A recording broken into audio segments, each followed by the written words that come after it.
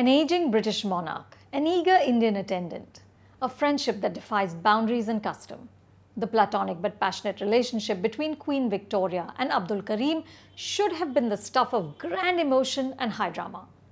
This story, which unfolded in 1887 when Ali was randomly selected to present a ceremonial coin at Queen Victoria's Golden Jubilee banquet, also has multiple meanings for our time.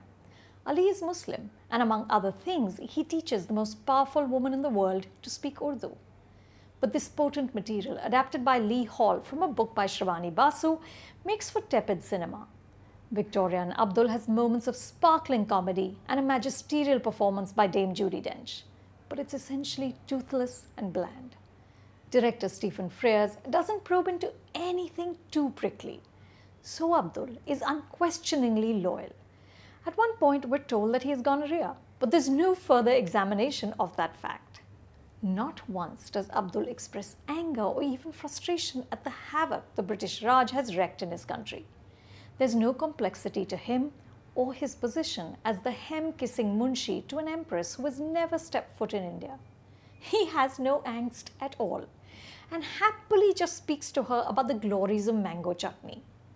This is the film's fatal flaw. Ali Fazal fits the part. He's handsome and amiable and he does what he can. But Abdul isn't a character. He's a symbol. The folks in Victoria's constellation are all uniformly waspish. Eddie Izzard plays her son Bertie, King Edward VII. Michael Gambon is Lord Salisbury and Tim Pigott-Smith is Sir Henry Ponsonby. All of them hover and fret about this sudden closeness between Victoria and Abdul. Again, they aren't characters, they're types. It is then up to the dame to save the day, and she does not falter. This is a role Dench has played before in the 1997 film Mrs. Brown, a similar story about Queen Victoria's relationship with her late husband's Scottish horseman, John Brown. Dench is regal, but she's also vulnerable and desperately sad. In one scene, she laments her own vitality. She says everyone she loves is gone, but she just keeps living.